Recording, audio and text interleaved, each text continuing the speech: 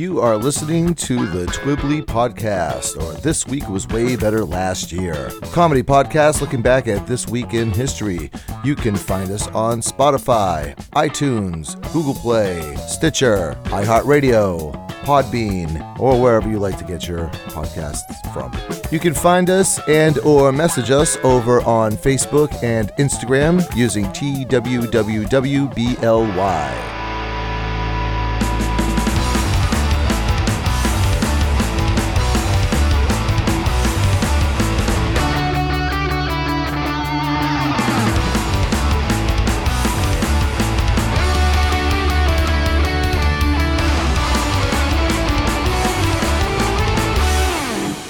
Welcome back to Twibbly, or This Week Was Way Better Last Year. My name is Bill with one L.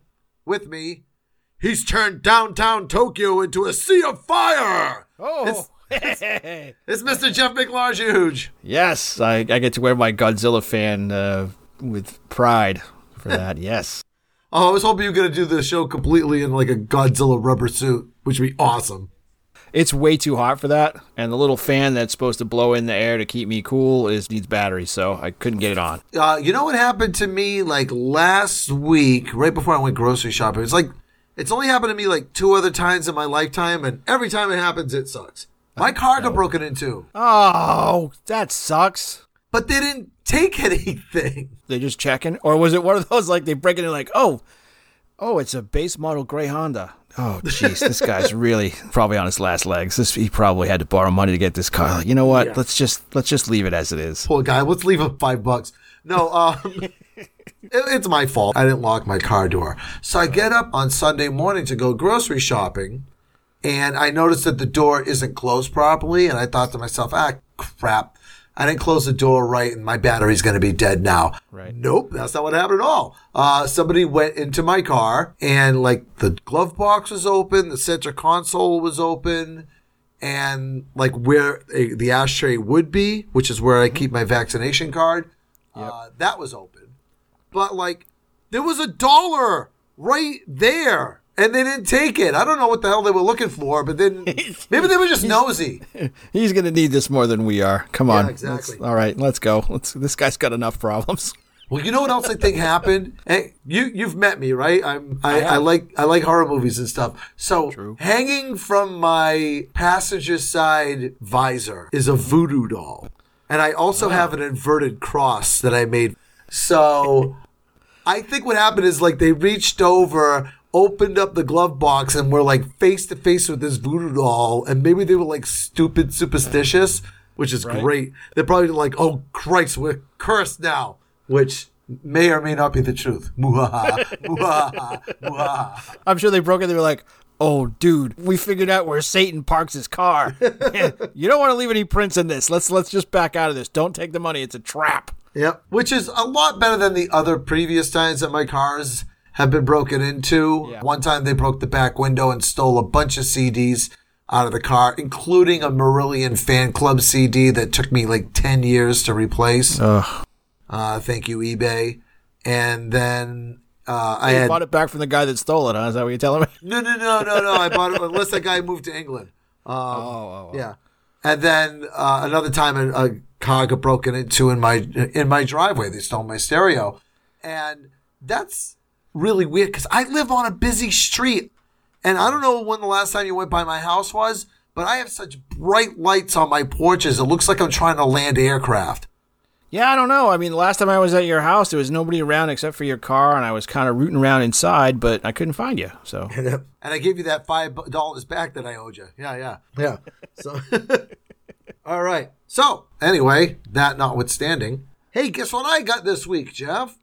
Whoa. Or we got, I should say. We got it, but I read it. You didn't see it. Somebody sent in a trivia question. I like trivia questions. Yeah. Well, yeah. I don't like trivia questions on this show, but I like trivia questions like in general. But the trivia questions on this show are very popular and always well received. So, on an American sitcom, there is a character whose name is Roy Hinckley, but he is more colloquially known as something else. So, like, you know how Alf's real name is Gordon Shumway? Sure. Yeah, well, this character's real name is... For the sake of argument, okay. Yeah, of course I do. Yeah, this character's name is... You brought it up as a birthday one time, you bastard. Anyway, Roy Hinckley is the character's name, but he's more colloquially known as something else. And I'll give you a hint. Right. It's not the Soup Nazi. It's not the Soup Nazi. No. Well, that never would have guessed that guy's name was Roy Hinckley. All right, so this is the week beginning May the 2nd. And I believe it is your turn to start. May the 2nd, 1908, the song Take Me Out to the Ball Game is registered for copyright. Do you like that song, Bill? No, I don't. I hate that song. Why do you hate Take Me Out to the Ball Game, Bill? It's bossy. I don't like it. Bossy. It's like, it's like, buy me some peanuts and Cracker Jacks. Hey, how about 1, you buy your own damn snacks, and 2, go get it yourself, you lazy shit. All right, well, fair enough. Yeah. It is definitely sort of there's no subliminal message, and you don't have to play the song backwards to realize that somebody wants you to get them popcorn and Cracker Jacks, because it just says, like, get me some popcorn and Cracker Jacks, worship Satan, you'll never come back, blah, blah, blah, It was inspired by an advertisement for baseball at the Polo Grounds, which is now a long-gone baseball park in New York City. It was inspired by a commercial for peanuts and Cracker Jacks, I bet. Yeah, I'm surprised that they, whoever the Cracker Jack Corporation is, Cracker Jack International, a division of the Kobayashi Corporation or something, hasn't sued to either make sure everybody sings that song at baseball games or prevent everybody from singing that song at baseball games. And, by the way, another problem I have with this song, there's freaking peanuts in Cracker Jacks. You don't need a superfluous bag of peanuts. Just get the box of Cracker Jacks and be happy with it. It's amazing to me that this riles you up so very much, and I love it. They still sing this song every game in the 7th inning during the 7th inning stretch, which, to me, is a respite when I find myself watching the Red Sox, because I know that at any second they're going to launch into the most annoying song in the history of baseball, Sweet Caroline. For me, this song is infinitely better than Sweet Caroline. Therefore, I will take the superfluous peanuts. I am a mirror opposite of you. I will take Sweet Caroline over this song. Sweet Caroline needs more peanuts. That's maybe the problem with that song. All right, so going forward exactly 80 years in one day, a much better song/album gets released. Queensryche releases their Operation Mindcrime album, arguably their best album, arguably their only really good album. And arguably the only album they're still touring on in 2 different forms. Yes, they've milked a lot out of this cow, but it's a good cow. Yes. I really, really like the Operation Mindcrime album. They had a few albums beforehand. I think they had 2 full albums and 1 EP prior to this album. Yeah. Yes, Rage for Order was the one before this one, right? Yes, Rage for Order and The Warning before that, then the eponymous EP. Yes. Which still has a couple good songs on it. Jet City Woman, good tune. Jet City Woman is on Empire, which came out after her. Oh, yes, okay. Sorry. Yep. I'm getting my Queensryche album order confused. Yep. My Queensryche Rage for album order. It's not like they have a plethora of albums either, so it goes to show you how much Queensryche I listen to. But I've loved Mindcrime since it first came out. As an adult of advanced age, as I like to say, I view the record a little bit differently now than I did when it was new, and I was like, yes! Fight the system, be an assassin, make sweet love to a thing that's a nun lady. I love it, yes, this album speaks to me. And now I listen to it, I'm like, this album was clearly written by people who were younger than I am and probably in their early 20s. Yeah, it tells a story of an anarchist named Professor X, and he's going to, I don't know, the story's really muddy, but I know there's a nun that used to be a prostitute that worked for Professor X, and priest is, I don't know. There's a lot going on in the album. I like that this record has been out for like nearly 35 years between the two of us, a little over 35 years, and we're still both trying to figure out what the central plot line of it is, and we've both listened to it enough that we've memorized all the songs. Oh, yeah, I could probably give you every lyric to the song in order, right? But still, like the storyline, I don't know. I don't know. maybe the tracks that fill those gaps in, they didn't do them. Yeah, you know what? Drop that one. That one explains way too much. Let's do it. Let's do that. Let's put that. No. You know what? We'll put that line in that you really like, Jeff. You just record it, and we'll do it one take. Even in death, you still look sad. And now that I think about it, it's like this album came out, 34 years ago. And now that I put my mind to it, I don't really know what's going on in this album. Well, I mean, I know what's going on, but it doesn't make any sense. Yeah. It's like falling asleep in and out of a movie. Yeah. Like you wake up and you're like, oh, wait, there's new cat. Oh, that's the guy I was watching, right? What time is it? Was I asleep for a long time? Yeah. Who are these people? Right, let me see if I can sum this up real quick. Professor X has this like anarchist group, Anarchy X, that he wants to like overthrow governments and stuff. So he gets a bunch of people hooked on dope to do his dirty work and assassinations for him. Nikki goes to take out the nun. Nikki's the main character. Nikki goes to take out the nun because Professor X told her to kill her, but she's already dead and she looks sad even in death. And then, I don't know, I think... I feel like I'm missing some scenes. Yeah. Still, you can sing along with this record and have no idea what the hell you're singing about. It's you know what I think it is like when we were, I mean, I was 18 years old when this album came out, not even. And because it was a concept album and it told a story, like, you know, all the songs allegedly told this cohesive story all the way through, that, you know, it was like, oh my God, that's so smart and so intelligent. Metal bands didn't do that. They just sang about their dicks. It was like the next level up. But now as, you know, a middle-aged dude, I'm like looking back at this album and I'm like, it's good, but it's kind of silly, isn't it? It is very silly. I still love it, even if it's goofy as all get out. I will say this, for anyone in our audience who happens to be named Jeff Tate, I know sometimes you do come to the town I live in to play at the Tupelo Music Hall. If you do, I'd love to hang out with you and ask you dumb questions about this record, like, what is it about? Who are the main characters again? Can you summarize it for me? And let me write that down. And why on earth did you write Operation Mindcrime 2? Why? Yeah, I never listened to that. I listened to that album not all that long ago. It's not great. It's not nearly as good as the first. There's a couple of good songs on it, but it's like clearly a cash in. Right. Is it purposefully confusing? I don't know. I didn't try to follow along. I'll have to give the second one a spin. I don't think I've ever listened to it all the way through. All right. What do we got for the 4th? May the 4th be with you. May 4th also with you. And Sorry, also with you. I went to Catholic school. It's Star Wars Day, and apparently it's a responsive Catholic reading day. But yes, May 4th is Star Wars Day, as we are wont to do with our favorite silly holidays, is to make them more prominent. So May the 4th be with you. I'm not sure we could make May the 4th be with you any more prominent than it is already. Like, I remember, like, maybe 10 years ago when it first became, like, a meme. It was like, hey, May the 4th be with you. It's like, oh, that's kind of funny. That's cool. Yeah. Right. And now everybody's like, hey, May the 4th be with you. Get it? It's like, yeah, I know. I get it. It's like the zombie Jesus joke. I get it, too. More recently, people have started to say, like, on the next day, you know, the Revenge of the 5th or whatever, to sort of stretch it out. I kind of think it's cool to tie it back to the pop cultural idea that's in the Star Wars universe, and I think it's a neat way to sort of remember that science fiction should be fun. Wait, now, hold on a second. You just said the next day? So what do you say, Revenge of the 5th? See, I say Revenge of the 6th, because to me, 6th sounds more like Sith. Well, all I'm going to say is 5th sounds more like Sith to me, and I have the high ground. You know what? The number, now that I think about it, the number 5 kind of looks like an S. You have failed me for the last time. See? Look at that. Commander. UA firewood ready.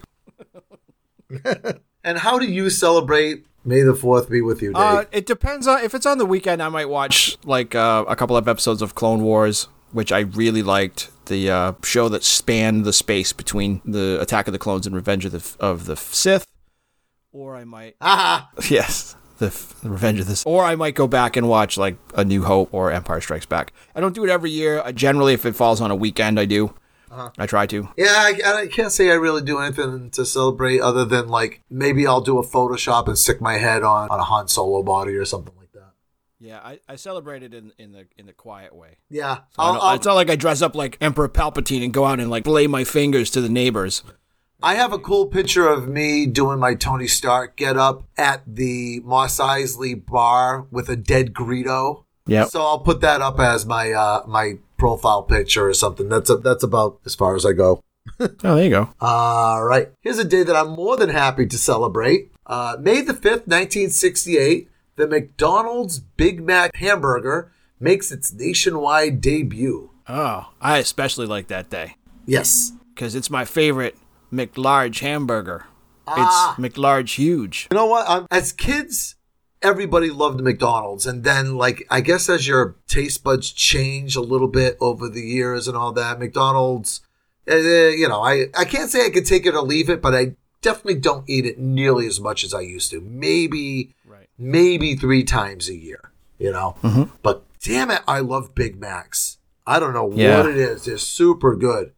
I think when they're fresh, they're good. Yeah. Oh, yeah. I think we've all had the bad Big Mac experience. I sent one back and I was like, hey, get in your time machine and tell Ray Kroc this isn't a good one. Can you make me one today? And kind of looked at me. I'm like, this Big Mac is old enough to vote. This thing's cold. And they made me a fresh one, and it was the best Big Mac I'd had that day. Yeah, and the bun in the middle is stale sometimes, yeah. Oh, yeah, yeah. I started getting, Thousand Island dressing, which is essentially what the... Right, Big Mac's secret sauce is. Secret sauce is, yeah. I started using Thousand Island dressing and, just adding that up with, ground beef, and I was like, oh, my God, this tastes like a Big Mac. I don't need to leave my house anymore. I just got to shred some lettuce on this thing, and I'm set. Yep, and some ketchup and mustard, I'm rolling in it. Yeah, I don't know why, but it's just the right combination of flavors and textures and sweet and salty and everything else to make them just really, really, really flavorful. And a credit to marketing, because here we are, probably 30 years since they've last used the jingle, but I can sing it. Sing it, yeah. 2 all beef patty, special sauce, lettuce, cheese, pickles, onions on a sesame seed bun. Boom, yeah. You deserve a break today. I'm hungry. Who wrote that? That was a trivia question. Do you remember the answer? That was written by Barry Manilow. That's right. Very good. That's right. He deserved a break today too. At the Copacabana, the hottest spot north of Havana. Moving on to the next day. May 6th, 1994. Bobcat Goldthwait, while being interviewed on The Tonight Show, started his chair on fire. He sprayed it down with lighter fluid and set it aflame. Of course, stagehands had to run out. They cut the commercial, and then the chair was all burned up for the rest of the interview. He was later fined $2,700 for violating the law of New York City and intentionally starting a fire, plus the cost of the chair, which was $700. And he had to make several public service announcements about fire safety. God, I wish I could find one of the public service announcements to play, because I can only imagine him as Bobcat Goldthwait. Oh, right. Telling you not to burn your house down as a kid. Yeah, doing it in the whole Police Academy character. Right? I can't remember his character's name in Police Academy, but just the whole kind of shtick that he had going. The house on fire. Yeah. I always thought Bobcat was funny, and I love the movies that he's made. He's out doing stand up again, but he doesn't do the character of Bobcat anymore. He does more traditional stand up. He's wicked funny. Yeah, I've seen one of his more recent specials, and one of his comedy albums that's probably 20 years old now, but in his career it's pretty recent. One of his comedy albums is called something along the lines of, I don't mean to insult you, but you look just like Bobcat Goldthwait. I guess somebody ran into him in an airport or something and actually said that to him. Oh, that's funny. Yeah. He got his first acting gig because of Robin Williams. They probably did so much coke together. That's why. I'm sure. If I remember the interview correctly, he said it was like a Snickers bar commercial. Uh-huh. Bobcat Goldthwait is only 59 years old. Yeah. Yeah, he'll be 60 later this month, but we'll probably talk about it. But yeah, he's only 59 years old. Like I said, he got started really young. It seems like he's been around forever. Yep. He did. And he branched out into that, before indie cinema was indie cinema, he branched out early to get out of doing the Hollywood stuff, where he was kind of being pigeonholed as the crazy second banana character. Yes. And went off and he made what I think is the Citizen Kane of clown movies, Shakes the Clown. That burgeoned into a big career in making independent films. I don't think I've ever seen that. I saw that, a crazy gun revenge movie that he did. I don't think he was in it. I think he directed it. Mm-hmm. I can't think of the name of it off the top of my head. Yeah, I can't either. Yeah. He did World's Greatest Dad with Robin Williams. He plays the guy whose son commits suicide, and he invents a diary that his son was keeping. Pretty much the same as the play Dear Evan Hansen, as Bobcat will point out if you watch interviews with him. And he did definitely do those spots because I remember seeing them. We got an email. We got a few emails this week. We'll have to pitch that at the end of the show again. But another email that we got was somebody actually thanking us for not working dark. We don't talk about serial killers. We definitely don't talk about politics.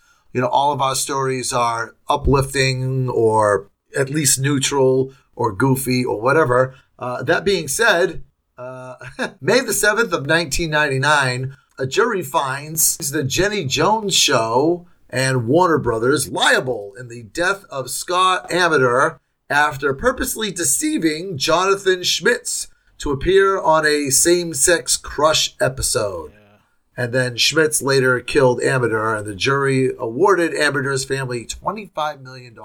So what had happened is this guy, Jonathan Schmitz, was on the show, and they told him that, somebody has had a long-time crush on him.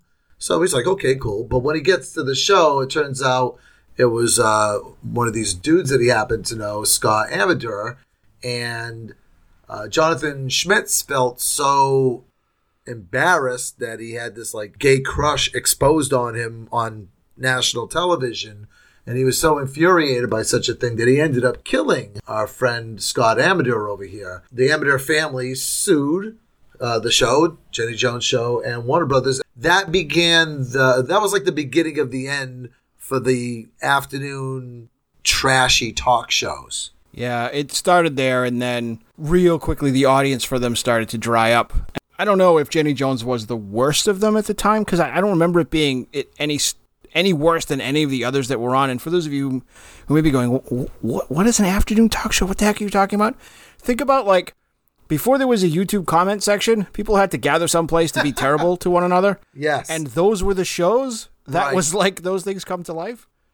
Yeah, the talk shows, there was so many of them, and they were all trashy. I mean, I know everybody thinks of Oprah Winfrey as this amazing, talk show, almost like journalist. Well, she was a journalist prior to the show, but Oprah's on a huge pedestal. But early on in the Oprah Winfrey show, she had all those trashy kind of guests. They did start as news magazines, so the very beginning was Phil Donahue, and then when he started to have competition in the afternoon from Oprah and some other talents, he got more extreme, and they got more into hey, if your husband treats you so bad, why don't you leave him? I'm not sure what the right adjective is, seedy or controversial. Controversial topics, but they weren't controversial topics that were super newsworthy, although the occasional one on Satanism and rock and roll would come around that I'm sure Bill and I both remember and can probably quote some of the episodes from. I mean, Jenny Jones had Gigi Allen on before he died. I mean, run down the list. I mean, think about how many were on at that time. There was Jenny Jones, Sally Jesse Raphael. Hers was pretty trashy. She stayed trashy, too. She did, until she went off the air. What was that one that we were talking about before? The actress one. Ricky Lake, who transitioned from being an actress in Hollywood to being an afternoon TV show. There was comedian Rosie O'Donnell had her show to compete with Oprah when Oprah started to soften her image. Right, and then Ellen picked up not long after that. I think the godfather of all these shows, before Jerry Springer became the king, you remember the Morton Downey Jr. show? I think he was one of the first really cuckoo banana ones. Yeah, he was on at night. He was on a different time though. Yeah, he was early going to the Fox network. Yeah, the afternoon ones were catering to the audience of teenagers home from school and the sort of the same audience that would gravitate towards soap operas because they transitioned right out of soap operas into those shows. It's still like that today. They were catering to my mother is who they were catering to. My mom used to watch all that shit. Like they're catering to my mother now. So if you go from soap operas now, they go from soap operas into now they're pre-newsy news shows where it's recipes and weather and celebrity gossip and other sort of stuff, but it's structured like a news show. But for 20 years, it was straight into today on Sally Jesse Raphael, teenage boys who have antlers and the girls who love them. And it's what the hell kind of show could this possibly be about? And that's what you end up kind of getting. And it leads to this kind of horrible, horrible, horrible violence. A guy getting killed because he ambushes his friend with a gay crush and his friend can't deal with it and doesn't have the support system to deal with it. Hey, Moving on from that, though. That's our one dark thing. Let's talk about horror movies. Well, speaking of dark, on May 8th, 1958, Hammer Films releases their very first film, Dracula, or their adaptation of Dracula, which brings Christopher Lee in as the Count and Peter Cushing in as Dr. Van Helsing, directed by Terence Fisher. Terence Fisher would go on to direct a million Hammer, Dracula, and Frankenstein and Mummy movies. Ultimately provided the impetus for that whole film series. Yeah, they took kind of like all the stuff that Universal Studios had made like in the 30s and just kind of like updated them like modern tellings. And I say modern, and I'm borrowing your air quotes from you because these were like in the 1950s. But I'm going to go out on a limb to say that our good friend George Lucas, may the fourth be with you, was a big fan of the Hammer films because Peter Cushing was in a lot of the Hammer films, and he went on to be Grand Moff Tarkin. And then Christopher Lee went on to be Count Dooku. Yes. The Hammer films were special because they were all in color. They were in 3-strip Technicolor, so they looked beautiful. But man, I've gone back to watch them. Like, again, I love classic horror movies. Yep. They are slow. Yes. They are so paced so slowly. And they're short, too. They're only like an hour. It's 80 minutes that feels like 180 minutes, yeah. Yeah. Like, I've had planks that didn't feel as long as that, right? I've gone back to, I watched a whole bunch of the Dracula ones in the last year or two. Yep. And right up until around like 1970. So they were making these things for a long, long time. Yes. Even Christopher Lee was like, I'm not making any more Dracula films. And they came to him and I don't know if it was Dracula AD 1970 or if it was the one that was right after. It was the last one that he was in. They said, no, we're going to stick to the book. We're going to go right like the way the book is. And he made the film and he had no lines. It was so bad. By then, the Hammer films had like no money. Going back and watching them, they're like AC/DC records. Every single one is the same. There are just little variations that make it a little bit different. But if you consider the first film, Thunderstruck, you can hear thunder in every single film after that one. It's really funny. Yeah, they use a lot of the same sets and backgrounds and stuff. It's like, I know that tree. Same dialogue, sometimes same plot devices, same actors. Oh, it's crazy. Still love them. But, yeah. Boy, you got to definitely drink a ton of coffee to sit down and get through that 80 minutes. When I watched my first Hammer film, because I had never seen any of them, when I watched my first one, I watched Frankenstein, or one of the Frankensteins. My friend was like, well, what did you think? And I said, that is a B movie with A-level acting. Yes. The acting is phenomenal, but the sets and makeup are garbage. All right, let's move on to the celebrity birthdays. All right. So, May the 2nd, 1892, a man by the name of, ready for this? Baron Manfred von Richthofen, a.k.a. the Red Baron, Snoopy's nemesis. It had something like 80 shoot-downs in World War I. Yep. Helped find the idea of the sort of superstar fighter ace. Yeah. He shot down 22 in 1 month. Yeah, he definitely put a lot of pilots back on the ground in various states of ability to do things afterwards. And then ultimately, like so many pilots in World War I, aces notwithstanding, met his end, killed by ground fire from an Australian machine gun nest.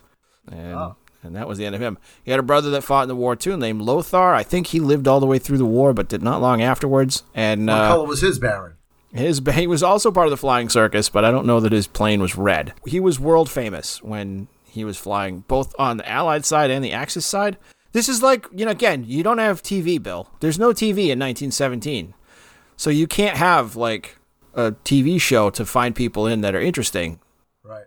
You have to like take them from real life. And unfortunately at the time, this is where like superstars came from, is this horrible, horrible million killing war. So. All right, moving on to the 3rd. May 3rd, 1933. He feels good. He knows that he should now, Bill. He feels good. James Brown. That's right. James Brown, soul singer extraordinaire, the godfather of soul, the man who put on 900 million concerts, and all of them were interesting. Mr. More, Mr. Please, Please, Please himself. Yes. Yep. Did you say the hardest working man in show business? I did not yet, but you just the did, hardest working man in show business. The hardest working man in show business. And a guy who apparently like mercilessly ripped off his band for the entire time that he was performing with them. Yep. So James Brown, interesting little fun facts. I don't know if it happened at the same time, but I know that both Jimi Hendrix and Bootsy Collins both played in James Brown's band. Imagine that at the same time. Yes. Holy cow. And then James Brown, so he died in 2006. One of his last performances was right here in New Bedford. Did you know that? Was it really? Yeah. He played at the Zeiterion Theater. He died in June of 2006, and he had just played in New Bedford in April. Moving on to the 4th. May the 4th, born in 1951, the guitar player for Motley Crue, Mick Mars. Who has always looked like he looks now, even when I was in high school. Yeah. He was a considerable couple of years older than most, at least 10 years older than most of the guys in the band.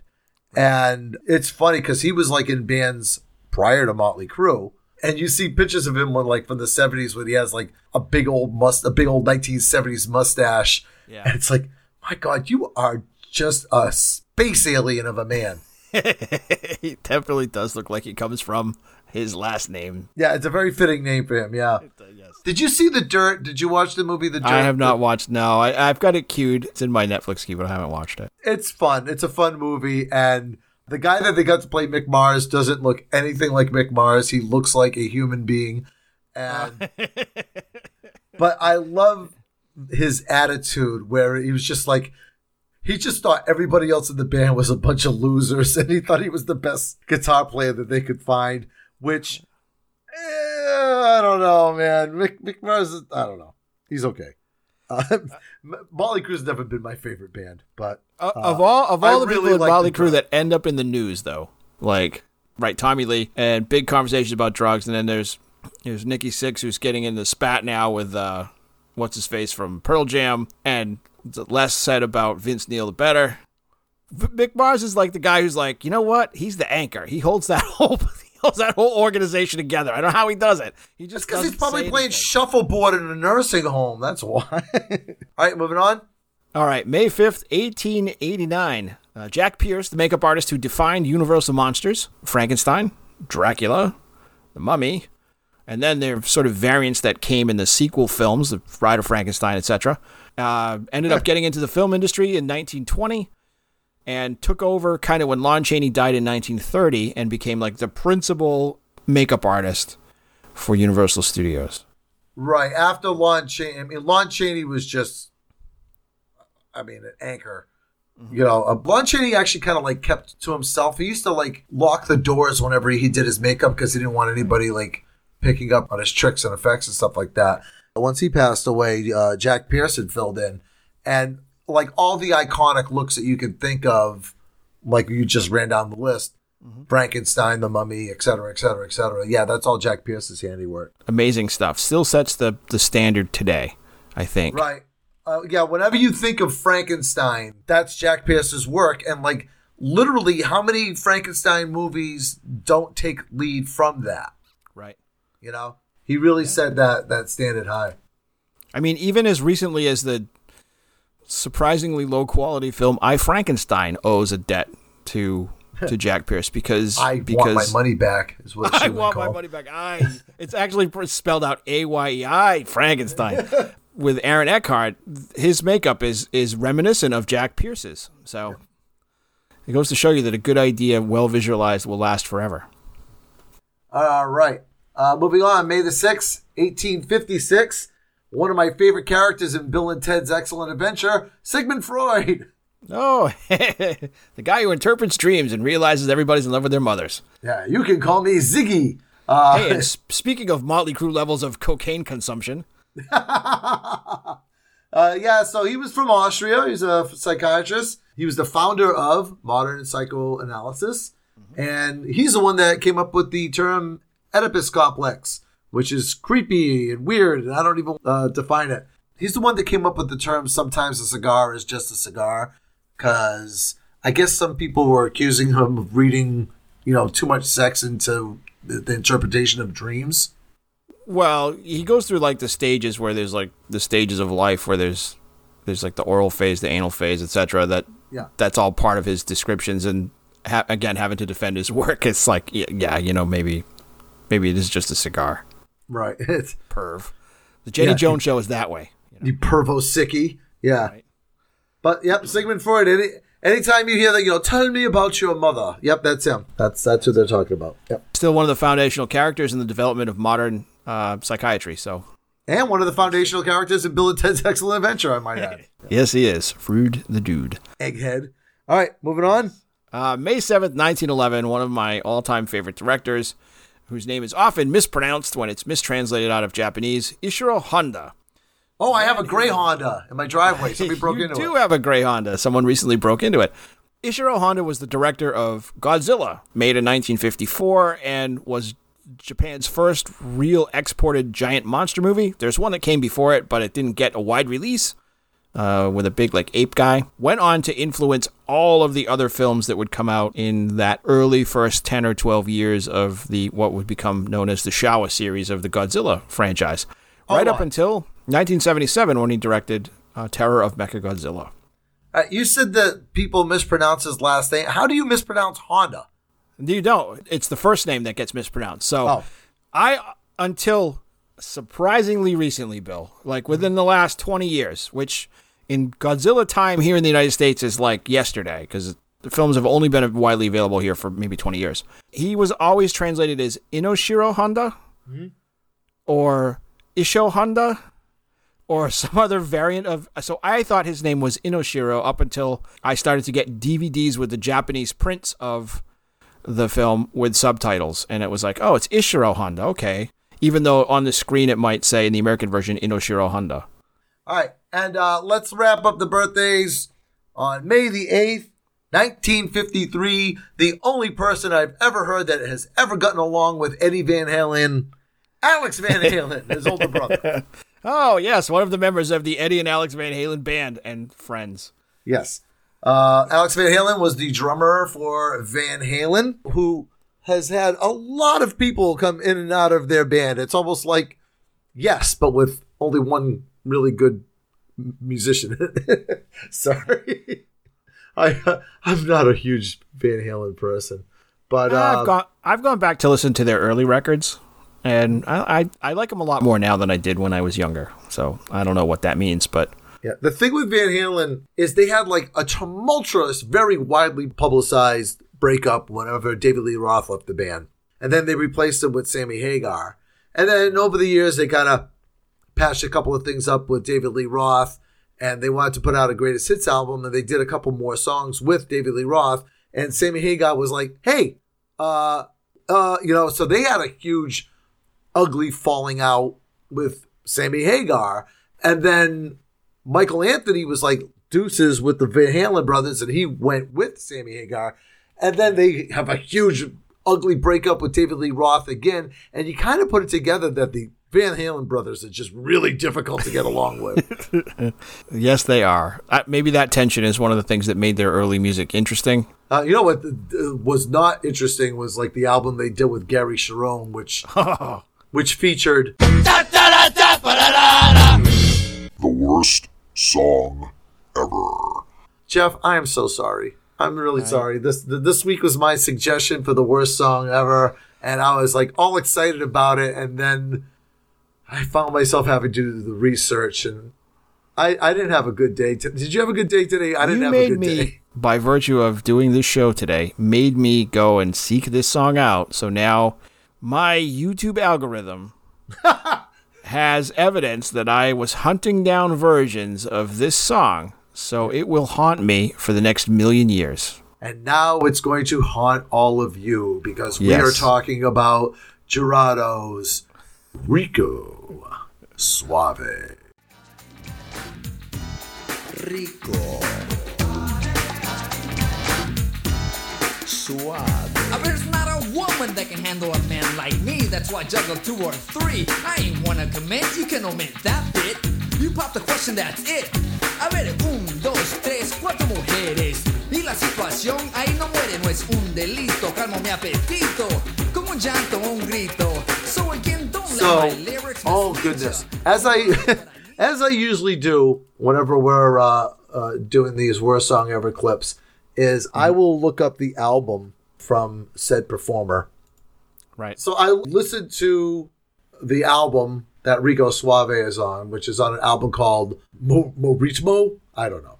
And it's Spanglish, you know, half of it's in English, half of it's in Spanish. Rico Suave is like probably about the third song in. So the first song starts off, and I honestly thought that I hit the random button by accident and it started off with Rico Suave. But no, I did not start off with Rico Suave. I started off with a song called When the Lights Go Out, which has the exact same flow as Rico Suave with the